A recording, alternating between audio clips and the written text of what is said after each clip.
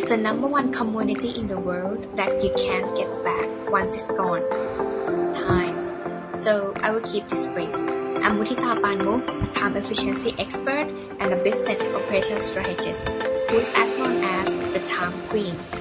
Welcome to my Get Unstuck Radio. Running a business can be very overwhelming at times, especially in the first few years when you are required to wear the hats and do all the things. You started your company because you had a vision that almost every business owner has when they begin. You wanted freedom, true freedom. So you are in the right place to help you build and grow your business that support your lifestyle, not the other way around. Without further ado, let's get unstuck.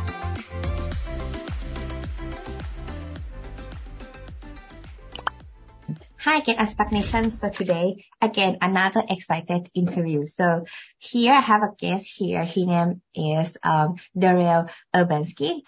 He's known for his ability to create six-figure business, automated income from scratch. And today we will pick his brain to learn more about 8 types of better business habits that strategically proven to drive a higher income, higher confidence and business to your life. As you guys know that we are here at Get Unstuck Nation to help your business that support your lifestyle. So I'm very interesting and excited to learn from Darrell today. So please welcome Darrell and thank you so much for joining Get Unstuck Radio today. Yay! Happy to be here. Thank you for having me. Yeah, I'm really honored to have you here. So before we start to know about your expertise though, can you share with us like how you even started your entrepreneurial journey? Sure. So, the earliest days, I had a newspaper route, when I was a kid trying to make extra money. I grew up in Canada and we would go shovel driveways every time there was a big snowfall. We would go door to door knocking, being a friend and shovel driveways, try to make money that way. And later on, I remember one of my first jobs, I was working at a call center, I guess you call it. It was telemarketing. It was to sell tickets to the circus as a fundraiser for a police fund. And I remember I showed up to work one day only to find out that we had closed down, that we didn't meet our quota and all that. And at that point, I remember I was really frustrated and I decided I never wanted to be at the bottom of the food chain. I never wanted to be the last one to find out. Like I felt other people knew about this before I did, and I kind of committed to figure out how to be as close to where the money came from as possible so I wouldn't just kind of be on the bottom, the idiot end of the stick, as they say sometimes. Later on, my first attempt at marketing, not even running a business, but marketing, I was living in Ontario and I'd done this program where I got to travel around Canada and I'd been on the West Coast and I wanted to go back there. And so I found, and this is the early days of the internet, I'd found an online classified, people posting like rooms for rent and that, and I found a lady and emailed her and called her and rented her, booked her room. And I shipped all my stuff out there by bus and I was going to go there and I wanted to try to have a job waiting for me when I got there. So what I did is I went to the local Chamber of Commerce website. I'm 17 years old. I didn't even really know what I was doing. I just went to the Chamber of Commerce website. I scraped the emails of all the businesses listed on the Chamber of Commerce and I basically spammed them. Again, this is like, I'm 39 at the time of this recording. I'm 17 at the time. This is more than 20 years ago. And I sent them a 3 email sequence. Basically, the first one was like a cover letter and resume. The second one, I remember I attached a PowerPoint presentation I'd made. And the third one was like, final notice, like I'm hitting the road to hitchhike out there tomorrow. You better book your thing. And it worked. I had a couple of appointments. And I ended up getting one of the jobs. One of the guys said, hey, when you get out here, come hit us up. And I ended up working there as a night manager at the hostel, a youth hostel. So that was kind of the earliest days and experiences. And I'd say the next time I actually really jumped into entrepreneurship was later when I was probably in my 20s and I had gone to Japan. I was living in Tokyo as an English teacher and I didn't want to work for these companies. And so I started trying to figure out how to get my own client. And I'd say those are kind of the early fumblings into figuring out and getting going, running my own business. Yeah. And how these, I mean, from your experience, I bet like how you started these project of like having these 8 habits for better business. Like I believe that it has gone through those R&D and digestive like reports for a while, like until you have these one nailed down. So now you want to get into the 8 critical success factors in business. So we're fast forwarding through a whole lot of stuff. I helped a couple of different companies out of the States do millions of dollars in sales. This is something that I started in 2020, right after the pandemic had hit. And the reason is I grew up in a house of hard science. I was an orphan and I was adopted, and my step adopted dad he was a physicist. He worked in applied physics and geology. And so I grew up with physics and geology and astronomy, like hard sciences. And so everybody was arguing about the science. And I decided, well, what does the science say about business success? And I was fortunate enough at the time that, I had a really comfortable kind of lifestyle business set up. And we spent now about 2 years going through all these studies and doing all sorts of research. So I'll share my screen. And for people that are only able to see this, don't worry. I'm going to explain this, but we ended up spending around $50,000 to research what led to success in business. So like I said, I'd had clients that I'd helped do millions, right? My biggest claim to fame is helping a company do just over $3 million in 8 months. 1.6 million US of that was with a single marketing strategy, an automated funnel that we started with a $500 Facebook ad budget. And, all right. So we dived into what does science say about business success? How long have they been studying it? And we started paying for access to different journals. I hired 7 different researchers/research teams. I had a couple of people together on a team, and we started going through all the studies. And now for people that don't know, there's like a study that people will do, and then they publish their findings.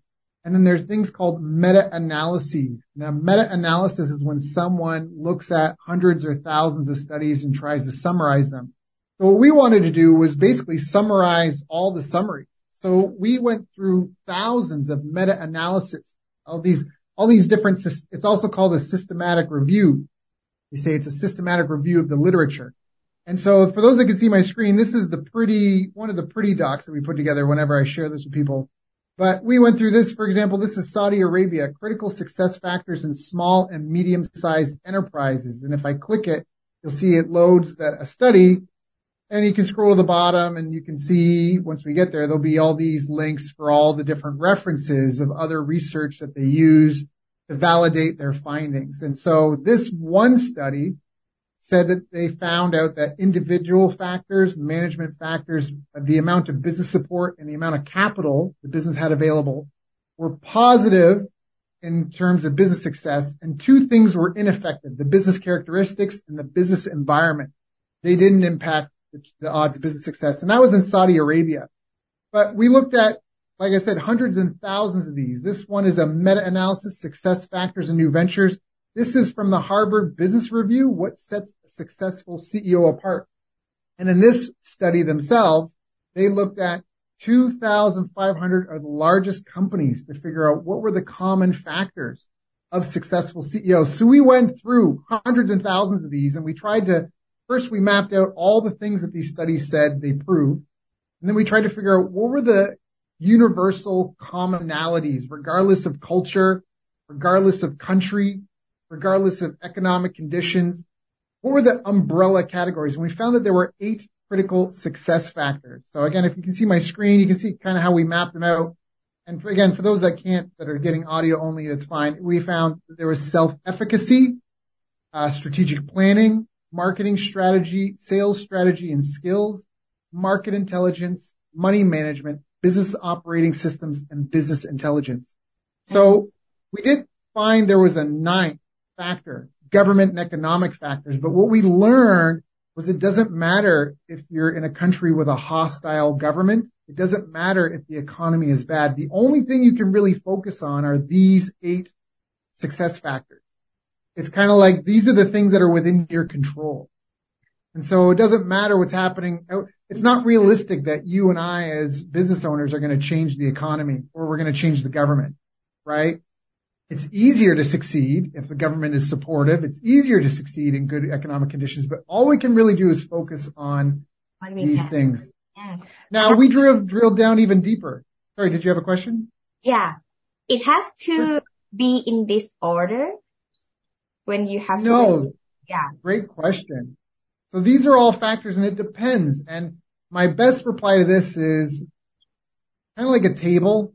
So the more legs that you have to stand on, better. But it's also, there's a book called The Goal, and it's all about the theory of constraints, which is really well known in manufacturing. And the idea of the theory of constraints is that if you have a 5-step process and step 3 can only handle 10, let's say you've got an agency, okay? And let's say that your marketing is generating a ton of leads and your sales reps are closing a ton of deals, but your team can only handle 5 clients. Adding more leads and sales is not going to fix your bottleneck. And that's a really common factor for a lot of businesses that fail, is when things aren't going the way they want, they do the things they know how to do harder instead of fixing the bottleneck.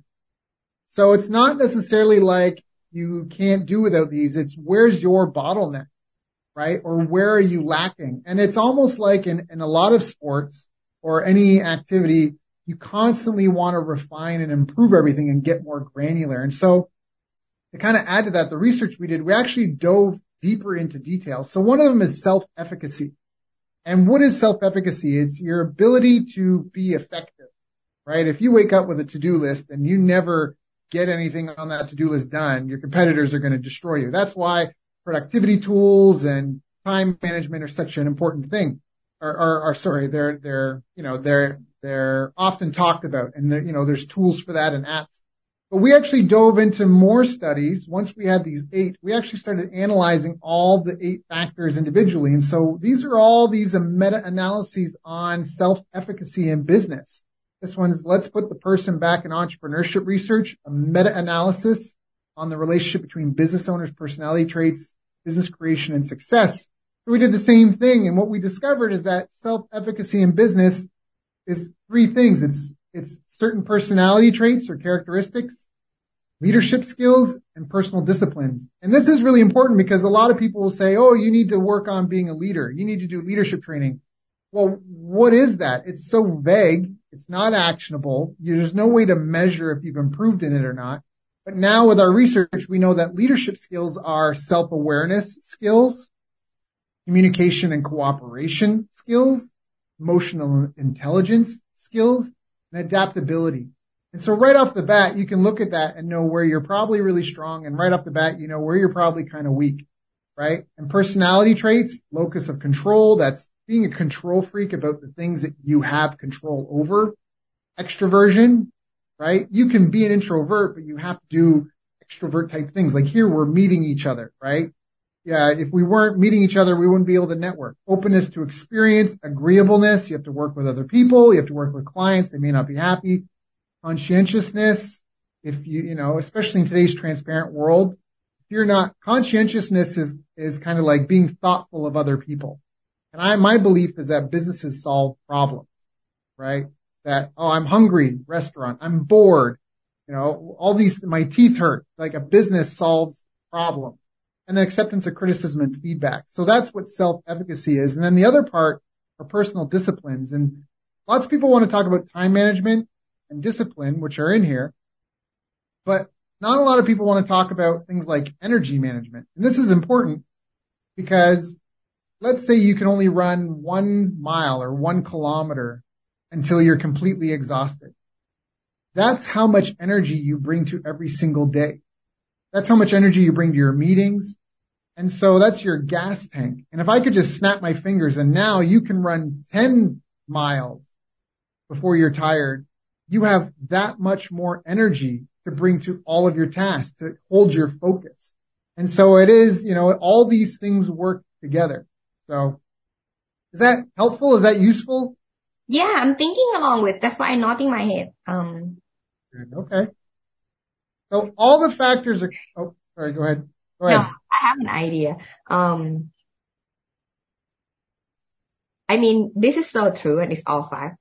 But in reality though, when they have to adapt, how do you call this system, by the way? How do you call this methodology? Oh, well, we call it the 8 critical success factors. Oh, okay. So when you have a client, and you started working with them, what would be the first point that you will analyze their business? That's what I'm so curious.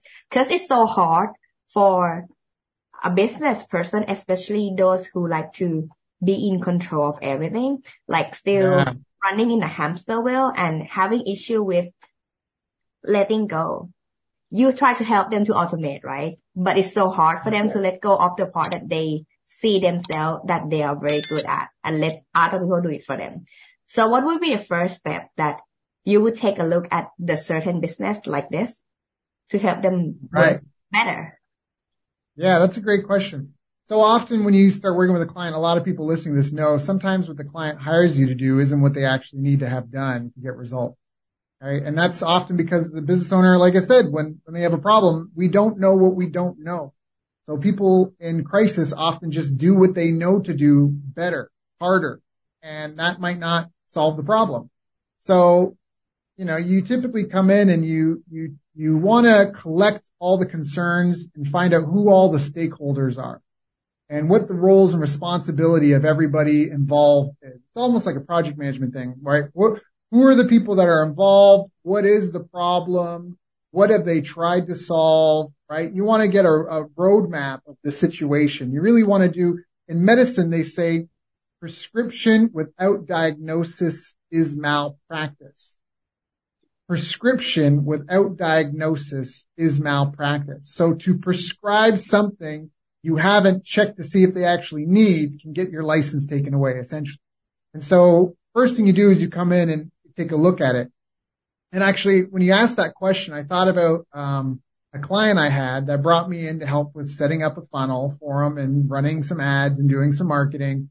And we did that and we were growing the business. But as I got to know the team more, there were family members involved in the business that were not performing, and self-efficacy was a huge pain point for this company. It kind of comes back to what I said as the example.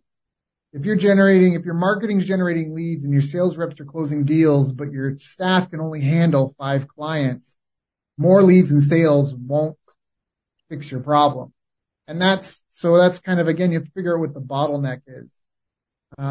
Now there is you asked if they were in order, and, the one I showed you just had them all kind of mapped out because we were just figuring out what they were and mapping it in there. But I do feel like there kind of is an order of these. I mean, I feel like self-efficacy is important, and it's kind of like a high performance thing. Like it doesn't matter, like food. It didn't matter what you ate yesterday. You got to eat again today.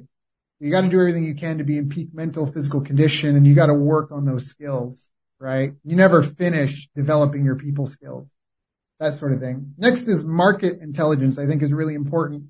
You look at like Blockbuster and Netflix. Blockbuster was a $1 billion company.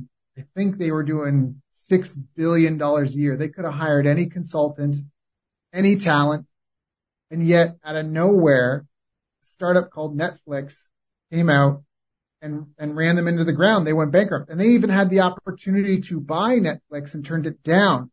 So they were completely disconnected from the market.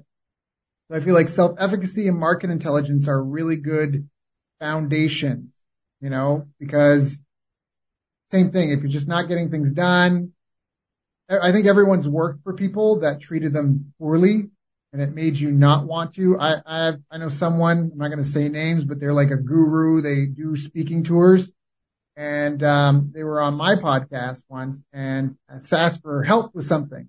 And I went and looked behind, and I found out that the reason they needed help is someone had left and had sabotaged things on the way out. And then I offered to help them for 30 days and basically rent them my team. And as we got in, we found that multiple people over the years had left and sabotaged things on the way out. And we only did that for 30 days because after 30 days, I didn't appreciate how this person treated people.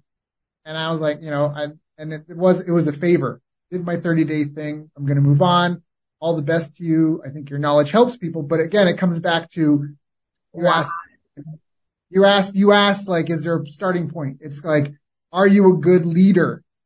Right? Do you demonstrate those personality traits? You don't have to be, you can be introvert and still succeed in business, but you have to maybe you need to go to trade shows. You gotta find a way to be an introvert, but still do those things. Yeah. What's up? I have a question. No, you're good. So, wow, that's very spot on. This question, I have been thinking about this. So, I bet you have seen this since you mentioned similar scenario that I am experiencing currently as well. But this is something I want to know. How can a person accept that what they want, maybe not what their business wants? Mm-hmm. That's a communication. That's a communication thing. And it depends on the reasoning. The best you can try to do. So now we're talking about kind of science, because how do we stop? Science should be the method for which we stop fooling ourselves. That's why it's kind of on a pedestal, because with science, there's a scientific method that we follow. Now, the problem is that not all science is good science. So there's a really good book called The Beginning of Infinity, which is written by a quantum physicist. It's not a easy read, but it's definitely a really good read to help you understand what types of, about knowledge, what is knowledge, how we've approached it before. Like, we used to think Earth was the center of the universe. And that's because we just deduced things from our senses. It looks like things spin around us, so therefore we must be at the center of the universe. And really what you need is a good explanation with very specific details that are hard to change or alter or vary without ruining the whole explanation. So first off, you have something, you have to look at what they think it is, and then it's a communication issue, right? And sometimes there's a quote, if you want to walk fast, walk alone. If you want to walk far, walk together. And business is a team sport. Sometimes you do have to take 2 steps backwards to address everyone's concerns and get everybody on the same page, so then you can keep walking together. And just to speak to that a little bit, so you have to find a way to explain and make your case, right? And so we used to think we were the center of the universe, and the way that we discovered we weren't was Galileo with his telescope was able to actually document the phases of Venus, just like there's phases of a moon, full moon, crescent moon, right? So he was able to document that. And based off of, there is no real way to explain that in those number of day cycles without the sun being the center. And it was through those specific details that we were able to get away from thinking the Earth was the center of the universe. So we're saying, what do? You have to show the client that you looked into what you think their concerns are, and then show them the alternative theory and give good explanations that they can verify themselves. That's really what the bedrock of science is. Like, good explanations, which are specific explanations with specific details, that if you change any of the details, it ruins the whole explanation. And it needs to be something that people can test and see for themselves. And then you criticize it. So Karl Popper was one of the early lectures on the scientific method. He had a formula, and I don't know if this necessarily addressed, but maybe it'll be helpful. P1, the scientific method could be expressed as a formula. P1, which is problem 1, plus TT, tentative theory or tentative solution, temporary solution, plus EE, eliminate errors, equals P2. So P1 plus TT plus EE equals P2. So you have the first problem, you come up with a temporary theory of how to solve it, you eliminate the errors in your theory, and you eliminate it by observation, experimentation, criticism, debate. That is a huge part So you can't be afraid of your client pushing back. If you say, this is it, well, there should be some debate, and you need to become comfortable with uncomfortable conversation. And that's now where emotional intelligence is important, right? There's a term managing up. It's not just managing your subordinates. You also have to manage up, and that requires communication skills, self-awareness that where you might be wrong and your communication style, and emotional intelligence. So if there's a cultural gap or personality differences, that you can navigate those. And that's again part of why our research is so valuable, because you can say, well, maybe need to work on my emotional intelligence. I have a hard time dealing with clients if they really think XYZ. I got to work on not just persuasion. It's not necessarily persuading. It is part persuasion, but it's also just getting through to them, right? Does that help? Yeah. I'm thinking a lot. Yeah, I'm just like keep thinking. That's very powerful. Yeah, thank you. Appreciate it. I was thinking about the part that you mentioned. When when a business owner doesn't know their capacity of client care part, and they try to bring more leads, bring more sales coming in, but then the back end couldn't support that much. So the solution that you suggest them, it would be to expand or scale the business, or to down sales the sales. Well, yeah, it's a great question. So they say if you have a full calendar, if you are like, say you're a therapist or a marriage counselor or something, and your calendar's full and more people, well, you could double your prices and you would need to lose 51% of your clients before you lost money. So you can start charging more to your existing clients and the new ones.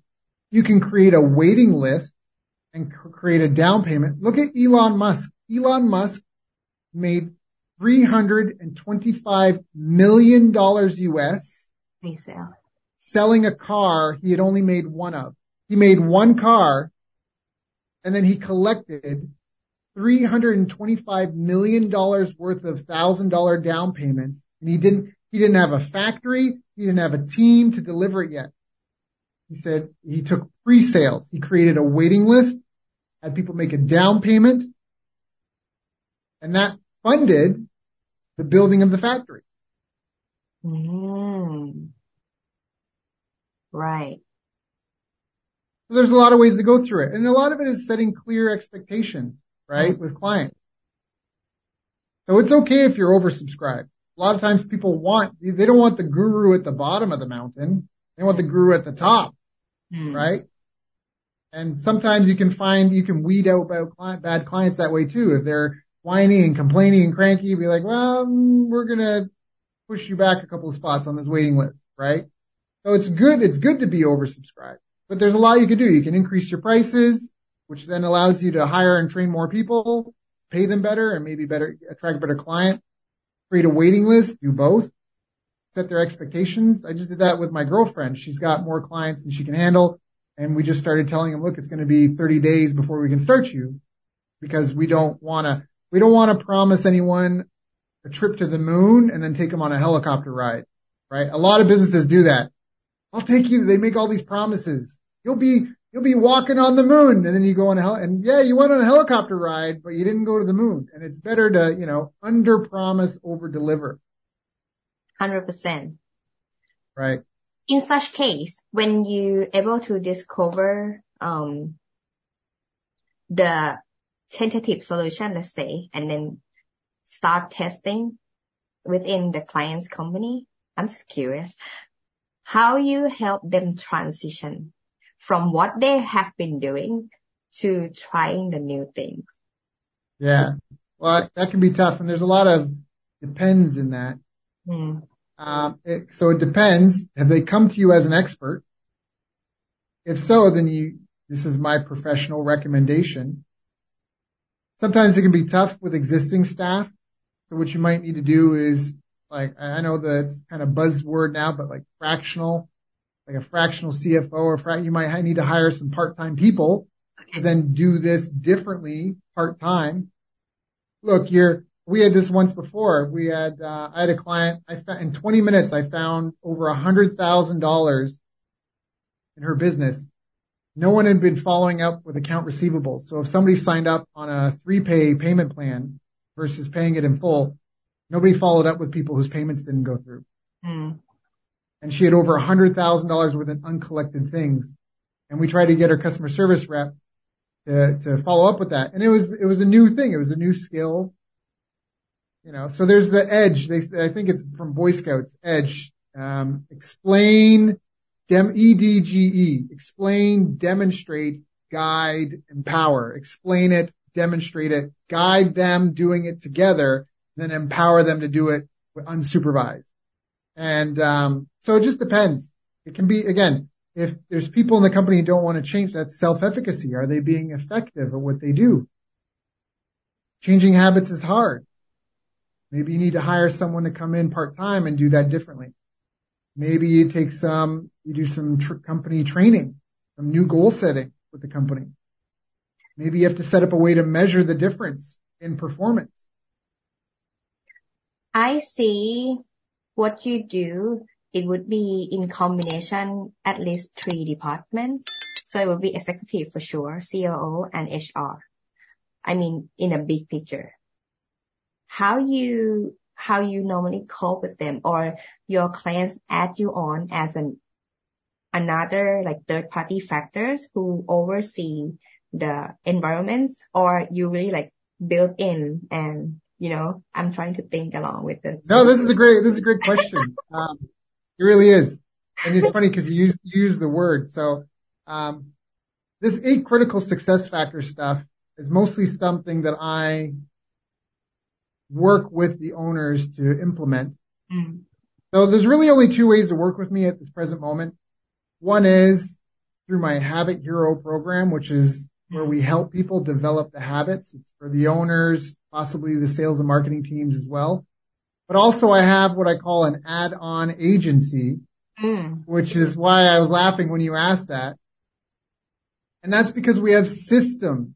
We have 21, but we officially say 17 systems that we add on. So if, like, for example, where we add them on. Now, this is where we come to an existing company, and typically it's a retainer plus commission or equity in the business. And then what we do is we add these on. So for example, there is a health supplement company that I'm working with. They have a fantastic product that was built in partnership with a hospital, and the patients for a specific type of ailment. And, they were already up and running, and they were already doing sales, and they were doing a lot of things really well. So I would never come in and try to assume to do anything they're already doing better than them. Instead, we look for the things that they were not doing that we know help move the needle, and we add those on the company, and we take 6 to 12 month baseline, and then we measure performance off of that. And, that's a partnership deal. So that's equity, the monthly retainer and equity. And that's, I got my coaching program, the Habit Hero, which is, it's kind of a software as a service thing. 10,000 people could go in there and all have the same experience. Business coaching and mentorship done via daily habit tracking and weekly challenges. So we start really small with small, simple habits and track you daily. Some people log in 3 times a week. Some people log in once a week. But there's a leaderboard in that too. And you get points for the habits you get done versus don't. Okay. Because you have to find a way to measure, right? If you're selling airplanes and someone else is selling hot dogs, right? You just have to sell 1 airplane a year. You might do way more because of industry difference. So this way they can still compete, and who's being more consistent with the habits that move the needle. And then over 52 weeks, we introduce and change the focus that they're focusing on daily, weekly. And that's the membership program. We have 300 people in that now. And then out of that, sometimes people want to work with me, more in depth, and we've got different levels, but up front, there's really those 2, the add-on agency and the program. Yeah, I'm thinking that's very useful like these days. So I'm really familiar with OKR. Like that's what I breathe in and breathe out these days. I find another issue when they runs in a daily tracking thing. It's also about employee engagement. Sorry. Oh, sure. So Yeah. So how do you use in combination of your software, the Hero Habits, along with helping them to building the employee engagement better? Because that's also the issue many company find, the communication within the company. What would you suggest? Yeah. So, I mean, employee engagement is everything. All a company is just a group of people who solve the pain of another group of people via a product or service, right? A company is just a group of people that are putting Band-Aids or stitching up a pain point somebody else is having. And they do that with a product or service. And so if employee engagement is poor, that person isn't being very effective. Their self-efficacy is low. Now, what is the problem? Again, this comes down to, and forgive me, I'm not trying to dodge bullets, but it just depends. Is the employee engagement bad because they're mental health issues? Is it bad because they're having physical health issues? Are they depressed? Are they lonely? Right? Do they not see the big picture? So there's a great, I forget which book it's from, but it's, sometimes people don't lack the vision. For example, this interview was, I'm on your show because someone on my team saw your podcast in the rankings and reached out. Oh. And they're doing that, right? They're doing that consistently, but that's not necessarily the most fun thing to do, right? But when we've talked to them, I've said, you're not just reaching out to podcasters to try to get me on an interview. We've spent over $50,000 and spent 2 years researching what can really help grow a business, right? Plus, I've been doing this for 17 years. I've helped companies do millions. So you're not just reaching out to podcasters. You're literally trying to save people's lives. A single business typically needs 100, 200, 300 customers to stay afloat. Typical business has a handful of employees that have kids and children. They need to pay their bills. So for every podcast you can get me booked on, if I just reach 3 people, those 3 people might represent hundreds of customers or 10, 20, 30, 100 employees who will have more security, better results, maybe better treatment from their employer, all because you took the time to reach out to that podcast host. Yeah. Now what they feel like they're doing is meaningful, has impact. So again, that's why I say it depends. Why is the engagement off? Is it because they're having issues at home? Is there physical health issues? Are they not sleeping well? Are you running them into the ground? Right? Or like I said, is there certain career building opportunities that they wish they had that they don't have? Right? Maybe you just have to accept that someone's not going to stay in your company in that position for a long time. You're not supposed to, right? Like in a free market, the ladder goes, I forget what the highest paid CEO was, but it was probably something like 100 million or more.